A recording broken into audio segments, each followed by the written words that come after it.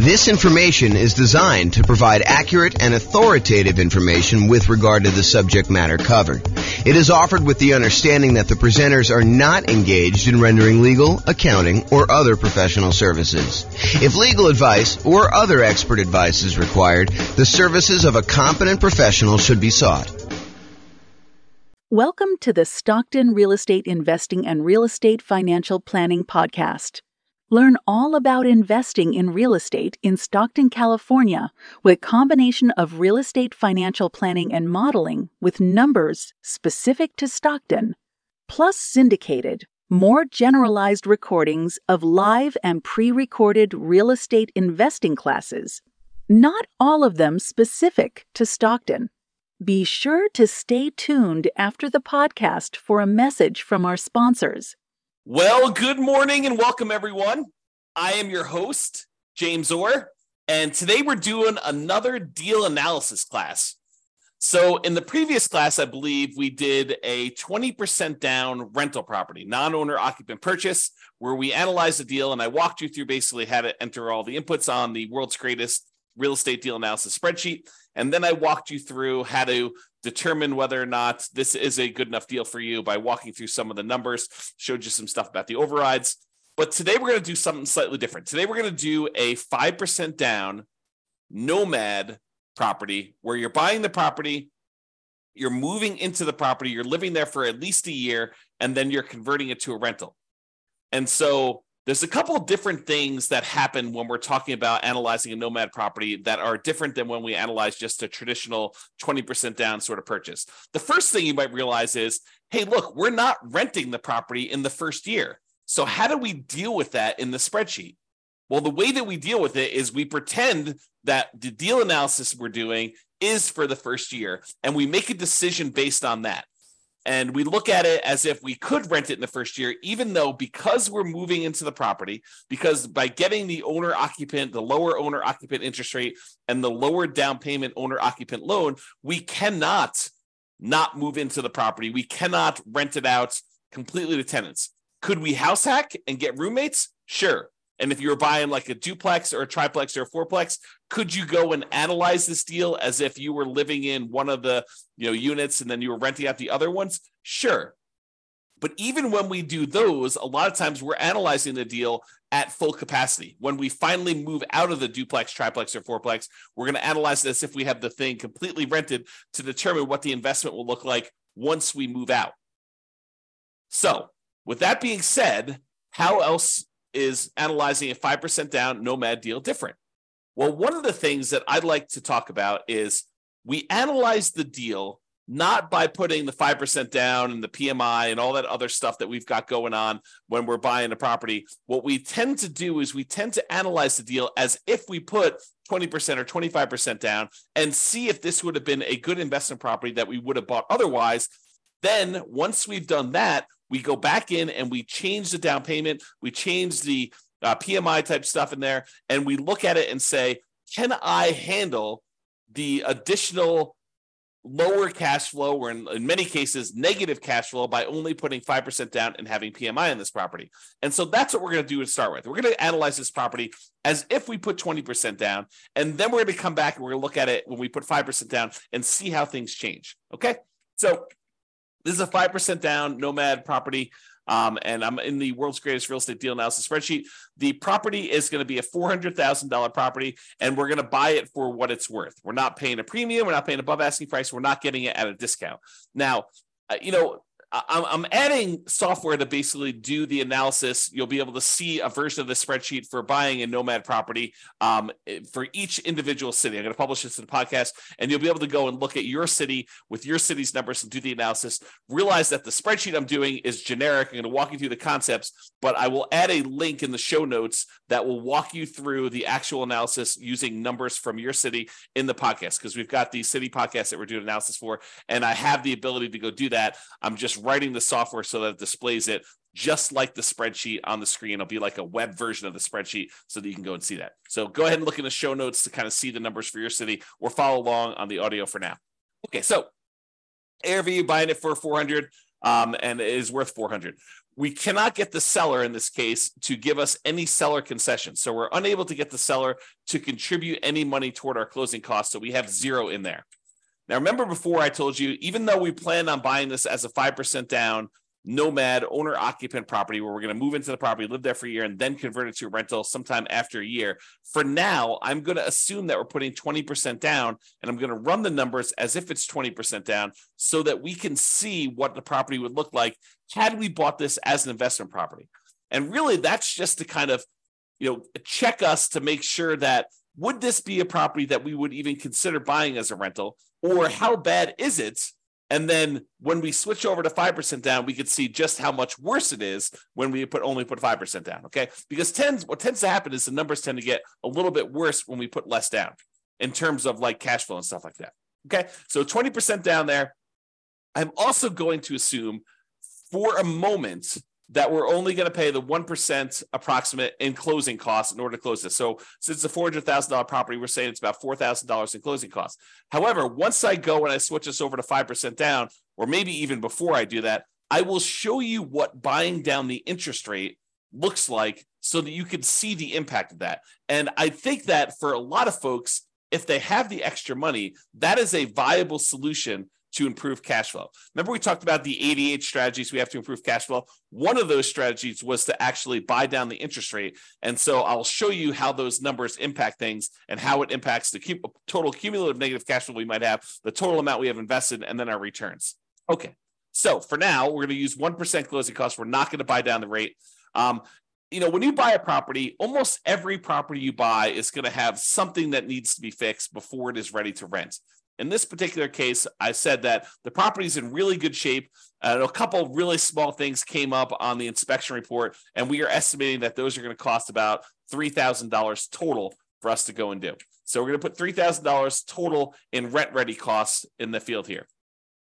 Now, the spreadsheet will automatically calculate how much cumulative negative cash flow you have when you buy this property. And this field isn't really correct until we get down and we update the rents and the other numbers like the interest rate and stuff like that. But it will tell you how much cumulative negative cash flow you have. So how much negative cash flow you have in the first year, plus how much negative cash flow you have in the second year, plus how much you have in the third year, until you have no negative cash flow. And that's because the reason why it eventually goes away is usually when we're modeling this stuff, rents are going to increase slowly over time, 1, 2, 3, 4% a year, whatever you're using for your kind of rent depreciation rate. And your taxes and insurance are going to usually go up a little bit, but your mortgage payment on your property is usually fixed, such that the more time that goes by, the bigger the difference between what your income is on the property, that rent that's going up a little bit each year, and the expenses you have on your property, because a large percentage of those are fixed. That mortgage, principal, interest, part of the payment becomes fixed. And so the cash flow tends to increase in your rental property over time, such that if you had negative cash flow, eventually that negative cash flow goes away. And so we add up the cumulative negative cash flow you have on this property until your cash flow becomes positive, and at which point you don't need to worry about it anymore. But what we do is we use that number as part of what you really should set aside when you invest in the property, and you determine how much you need to set aside in order to make that investment prudently.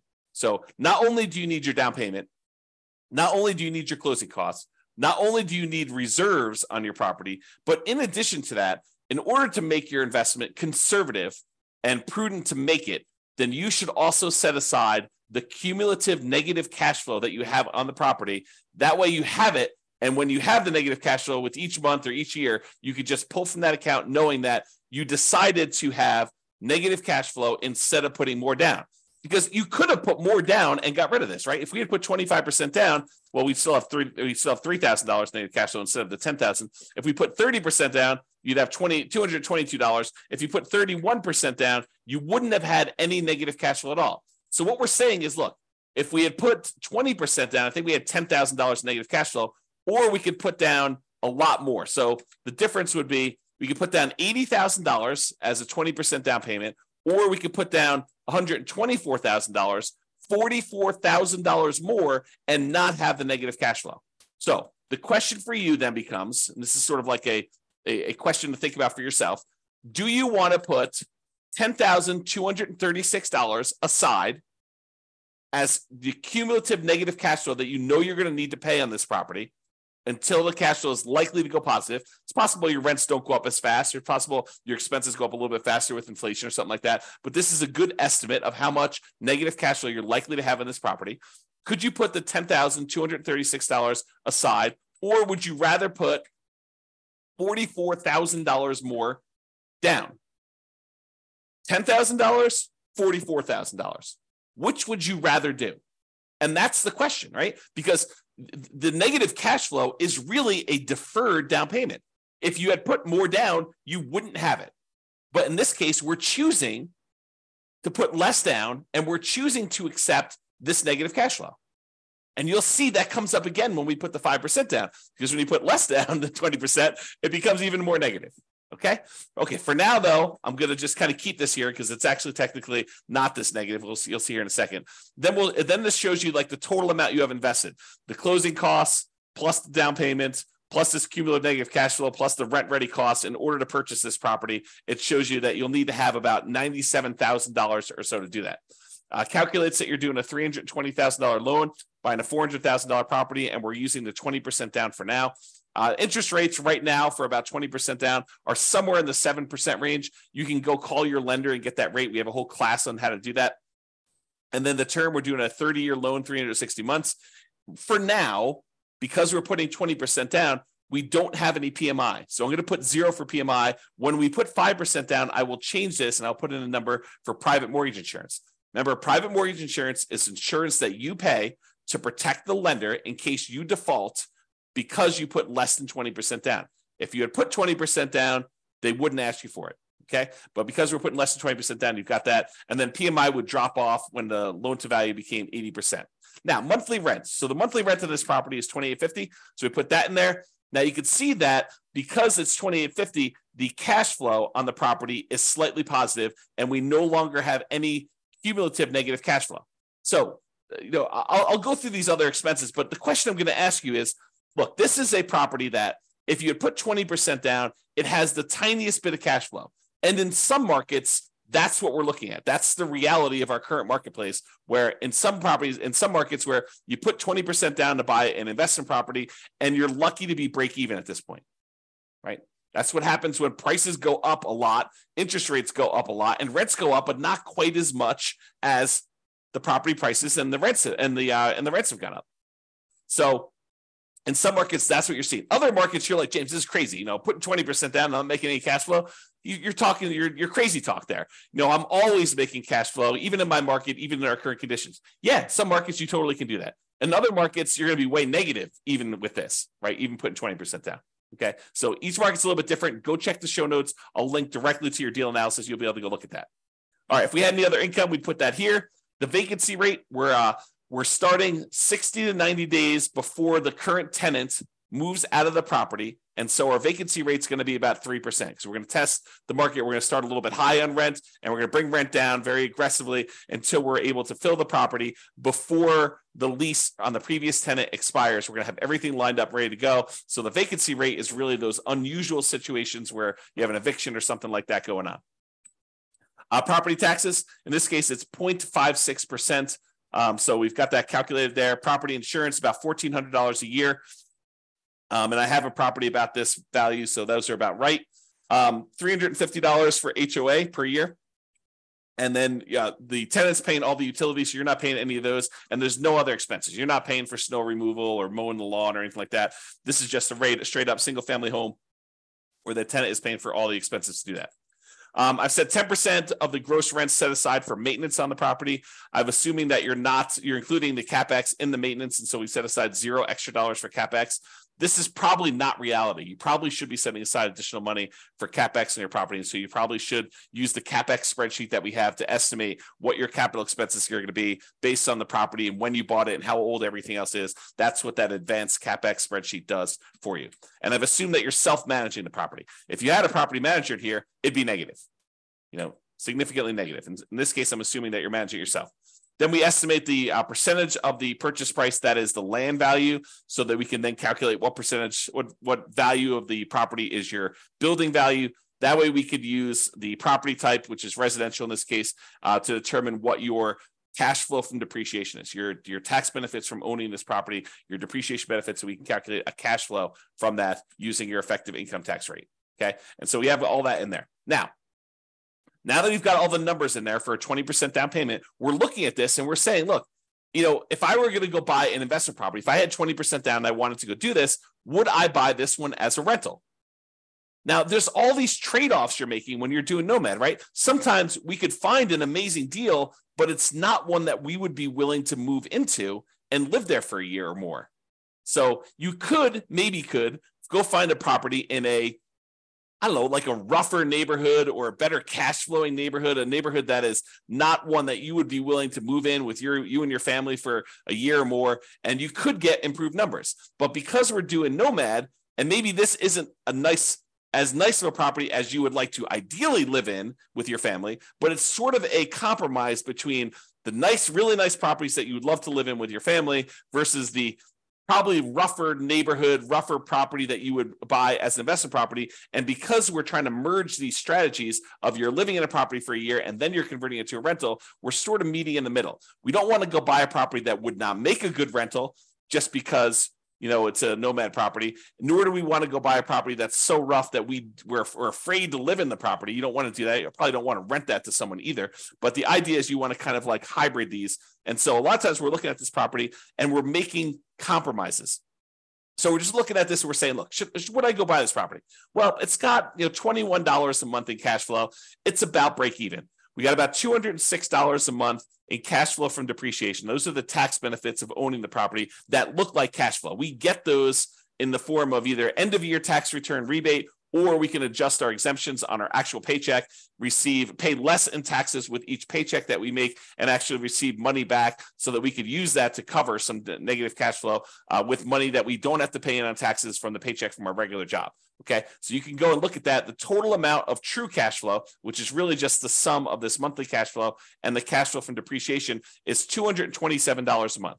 Okay, then we walk through, we can see all the returns for whether you're doing the return in dollars from each of the four areas, from appreciation, from cash flow, from debt pay down, from cash flow from depreciation, the tax benefits, in other words, and it sums all these up and tells you you're making about $18,000 a year. The total return on investment is about 20.66% if we ignore reserves. So this is like, remember I talked to you in the last class, this is the number that most people, and I'm using this in quotes, they lie about. They tell people that this is their return, but in reality, it's not their return. We really do need to take into account that we had to set aside reserves in order to make this investment. So the reserves need to count in both the amount of money we're making, because you make a little bit of money on your reserves if you set it aside and you're investing it, and also the reserves need to go in the denominator when we calculate your return on investment. So the RID plus R6 is the return in dollars quadrant plus 6 months of reserves, R6. Okay, so that tells you how much you'd be making in total dollars if you had 6 months of if you set aside 6 months of reserves. This one tells you return in dollars quadrant plus R12, which is 12 months of reserves you set aside.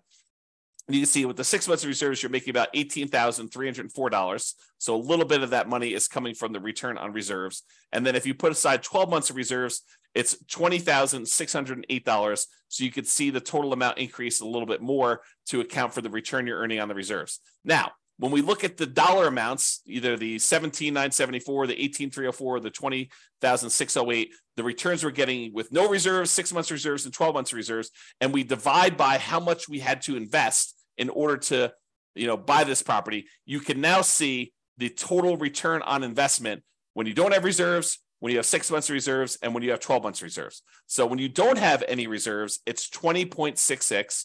When you have 6 months of reserves, it's 17.69. And if you have 12 months of reserves, it's 17.18. And you can get a feel for the overall returns you're seeing when you're doing this. So you're looking at this property and you're saying to yourself, okay, would I buy this if I had 20% down? And you've analyzed all the deals in your marketplace and the ones that you would also be willing to move into, which is sort of the criteria for doing Nomad. You're like, yes, this is the best deal that I can find in my marketplace right now with the current market conditions and the current interest rate. And so this is the best that you found. That's the sort of criteria that we have, and it's available. I think I might pursue this. Okay. Now that you've decided that this looks like a good enough deal, it's the best one you've seen, it's the one you're really going to pursue. Now we go and we look at putting 5% down, and we determine, are we willing to stomach this extra negative cash flow? Are we willing to deal with this? Okay, so now we're going to go through, we're going to make some adjustments. Price is the same, purchase price is the same, still not getting any seller concessions from the seller. However, we're not putting 20% down anymore, we're putting 5% down, okay? So that changes it. Before we were at $80,000 in down payment, now we're only having to come up with $20,000 in down payment. Still have 1% in closing costs, about $4,000. Still have that $3,000 in rent ready costs because we're trying to do the get the property ready to rent, has some repairs that needs to get done. Now our cumulative negative cash flow, before it was I don't know, 10. Oh, actually, it was zero when we put 20% down because we increased the rent. But when we had the rent lower, it was $10,000, which really isn't relevant here. But in this case, it's $15,000 negative, right? If we had put, let's see where to go when it goes away.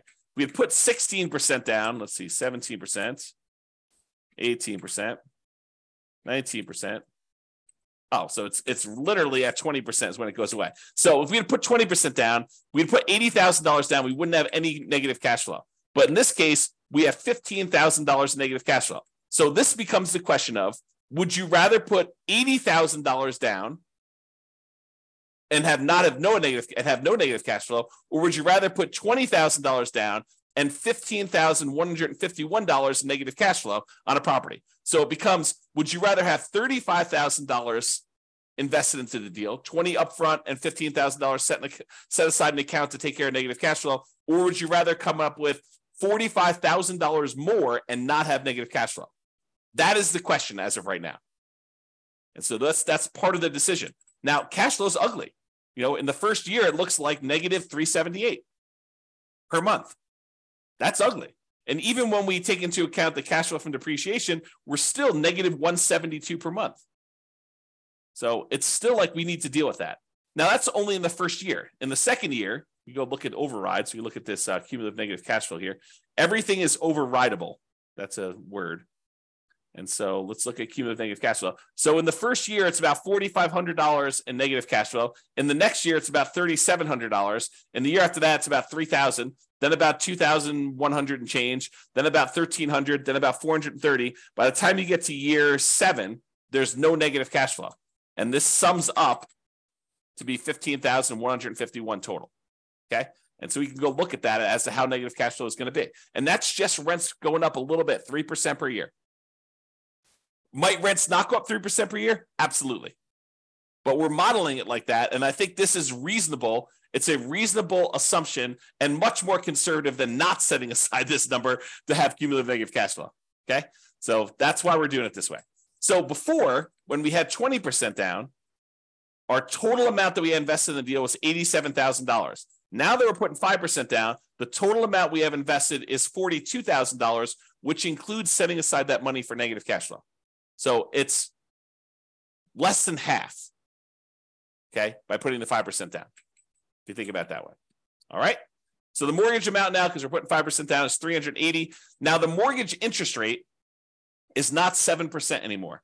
We're doing owner occupant, and it's probably in that 6.75 to 6.875 range for doing the owner occupant rate now with that.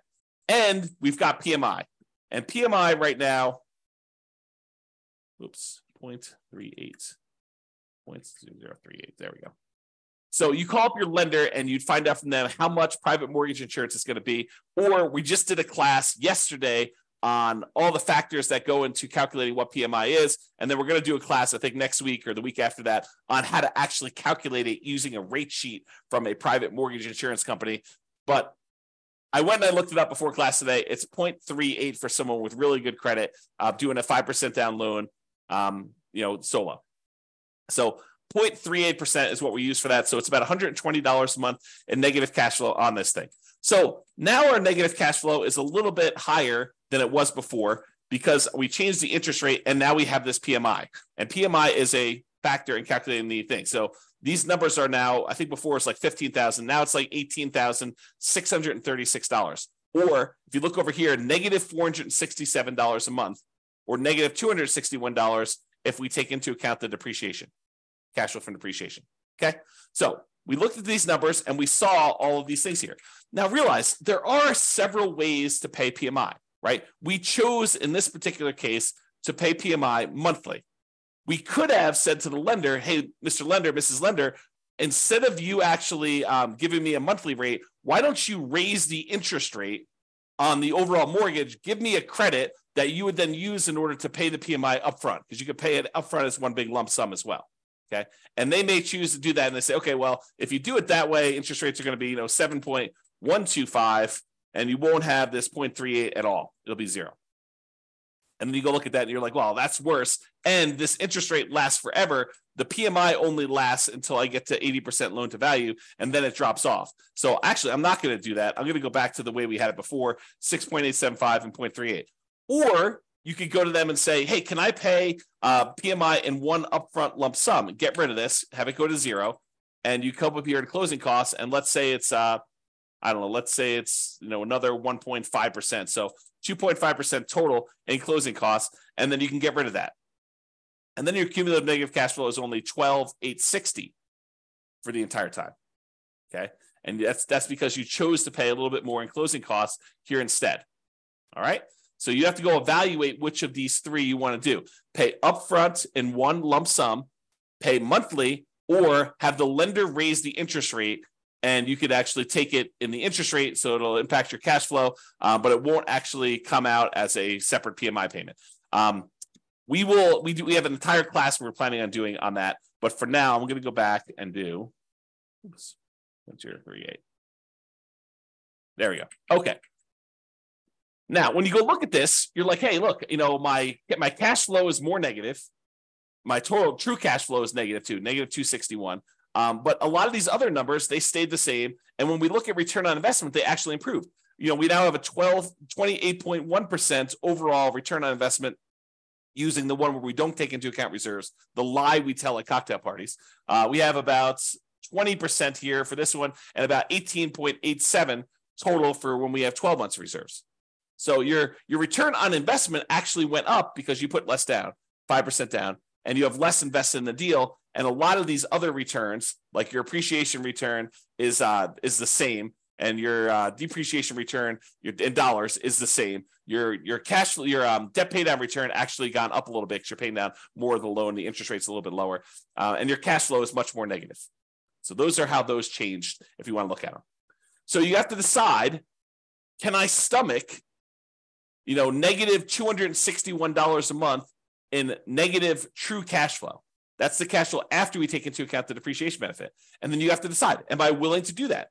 If I put 20% down, I'd be about break even. Now I'm negative 467. And I had to set aside this $18,636 in order to handle all of that negative cash flow for the entire time. You have to decide if you're willing to do that. Or one of the other things you could do is you can come in here and you can say, look, I'm going to actually buy down my interest rate. I'm going to come up with 4% more here. 3% more in closing costs. I'm going to buy down my interest rate. And I checked before the webinar here, and for 3 points, you could buy down your interest rates for a 5% down owner-occupant loan to 5.625.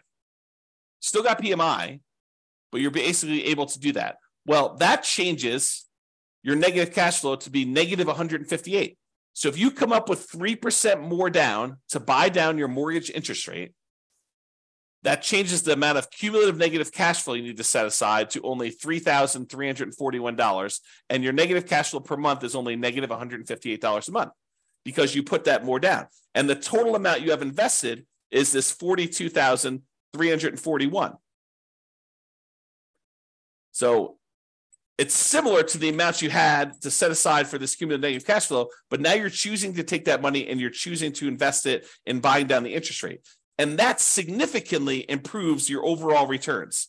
The dollar amounts of returns get a little bit better, but look at the number for your return on investment. It went from that, I think we were at, I should just go do this. It's 1%, 6.875, I think is where we were at for that. Yeah, so it's like 28%. And now when we go and we do this, it's 41.52% return on investment.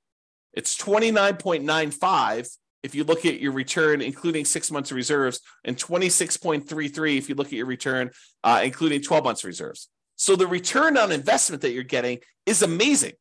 If you're willing to put 5% down, move into the property, put up 1% for closing costs, and buy down the rate 3%, and you have $3,000 in rent-ready costs, the total amount you'd have to invest in order to do this deal is about $42,341, and that includes setting aside some money for that cumulative negative cash flow, plus you'll need reserves in addition to this. But you have $400,000 property, so you're putting down, about a little less than 11% of the total amount total, including rent-ready costs and your negative cash flow and your closing costs and everything else. Is that bad? It's up to you to decide that. You need to determine whether that's worthwhile for you or not. Okay? And so you need to go look at these and determine, hey, look, is it worth me coming up with this $42,000 in order to do these types of numbers on that dollar amount? I'm getting a 41% return on that money in the first year. Okay? And then you can go evaluate how it looks over time and all your other stuff like your equity and your cost to access your equity and return on true net equity. And you can look at your cap rate on this property or your cash on cash return. Basically the first 3 years you have negative cash on cash return. Then in year 4, it bumps up and you're now at 4.58%. And you can kind of look at all those different things and evaluate whether or not it makes sense for you to do it. And in fact, what's interesting about this one, because you have negative $158 a month in cash flow, but you have $206 a month in this cash flow from depreciation, technically, when you combine the cash flow you're getting from the tax benefits and the cash flow you're getting, the negative cash flow you're getting by buying the property, those two combined are positive. So it's not even really negative if you really think about it in terms of negative cash flow plus the tax benefits you're getting by owning that property. It's actually slightly positive. It's $48 a month positive, which is interesting. I don't know what the rate is. I didn't look it up for doing, buying it down only 2 points, but let's say that's, somewhere between, let's say that's, 6% even. You do that. So it's a little bit more negative. Returns are still pretty good, but they actually went down a little bit. Okay. So you can go evaluate that and see where you should buy stuff down. We have an entire class on buying down your interest rate. We have a totally separate spreadsheet for looking at where you should buy it down to and where it's optimal and how much it costs to do all that. But realize that really what you'll want to do once you get the spreadsheet, you figure out what you think is optimal, is run the numbers. Go put it in here and see how that impacts your cash flow, your negative cash flow, how much cumulative negative cash flow you're going to have and how long that'll last for, and then how your return in dollars looks in year one for, appreciation, cash flow, debt pay down, cash flows, depreciation, and your reserves, because you want to look at that. You need to put reserves in there. And then your return on investment for year 1 or year 2. You can go look at all the different years in the overrides. So you can go look at your overall return on investment. Here's the returns in dollars for each of the years all the way through to year 40, if you want to look at it that way. And then you can look at also your return on equity quadrants after the first year. Because after the first year, we really want to know what the return you're earning on equity is, not necessarily the return you're earning on the amount you had to invest. All right? So that's all I got for you. Hopefully this was helpful in understanding how to analyze a 5% down deal. And, in some markets, these numbers are ugly, right? I mean, if this property was, $500,000, which is probably closer to what we would see in my current marketplace, these are much uglier. Yeah, I mean, you're at like almost negative $900 a month, negative $639 after taking into account the cash flow from depreciation. But you still got decent returns here. This is probably what is this return? You go look over here. It's the return from equity is 28.73. So I don't know. Those numbers still look pretty good when you kind of look at it that way, but it's really ugly. You need to have this negative cash flow side. And look at this. I mean, basically, you're buying a $500,000 property. You're going to put it when you figure out like the total amount you did. You almost have to put aside, 20% of the property with all the negative cash flow you've got. So you're putting down, almost like a 20% down payment to do it. That's pretty ugly. If you had put 20% down, go back to 1% closing costs, go back up to 7% for the loan amount, Yeah, you're almost coming in $139,000 because you have $31,000 even with 20% down to get negative cash flow. So it can get really ugly in other markets when you're trying to do this. You may have to go put, whatever it is, 31% down or 32% down in order to get to the point where you don't have negative cash flow. Yeah, a lot. Yes, it's probably 38 or 39. Yep. So a lot of negative cash flow, and that takes a lot to overcome. A lot of deferred down payment from not putting enough down. All right, so that's all I got for you. Hopefully you enjoyed this deal analysis and seeing how it changes when you're analyzing just a regular 20% down deal to now when we're doing 5% down deals. We will continue in this series of analyzing different types of deals.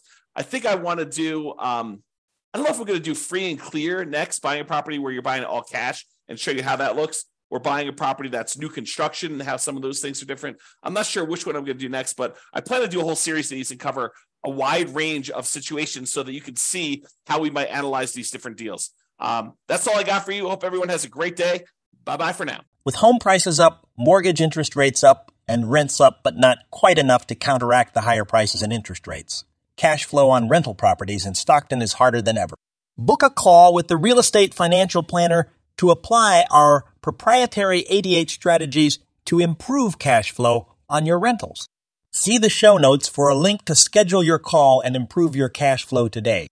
If you're a real estate agent, lender, or professional in Stockton that wants to help our real estate investor listeners, consider reaching out to learn about collaboration opportunities with this podcast. We'd love to add more value to our listeners by having you assist our investors buy, sell, and finance their real estate investments. See the show notes to schedule a call to discuss collaboration opportunities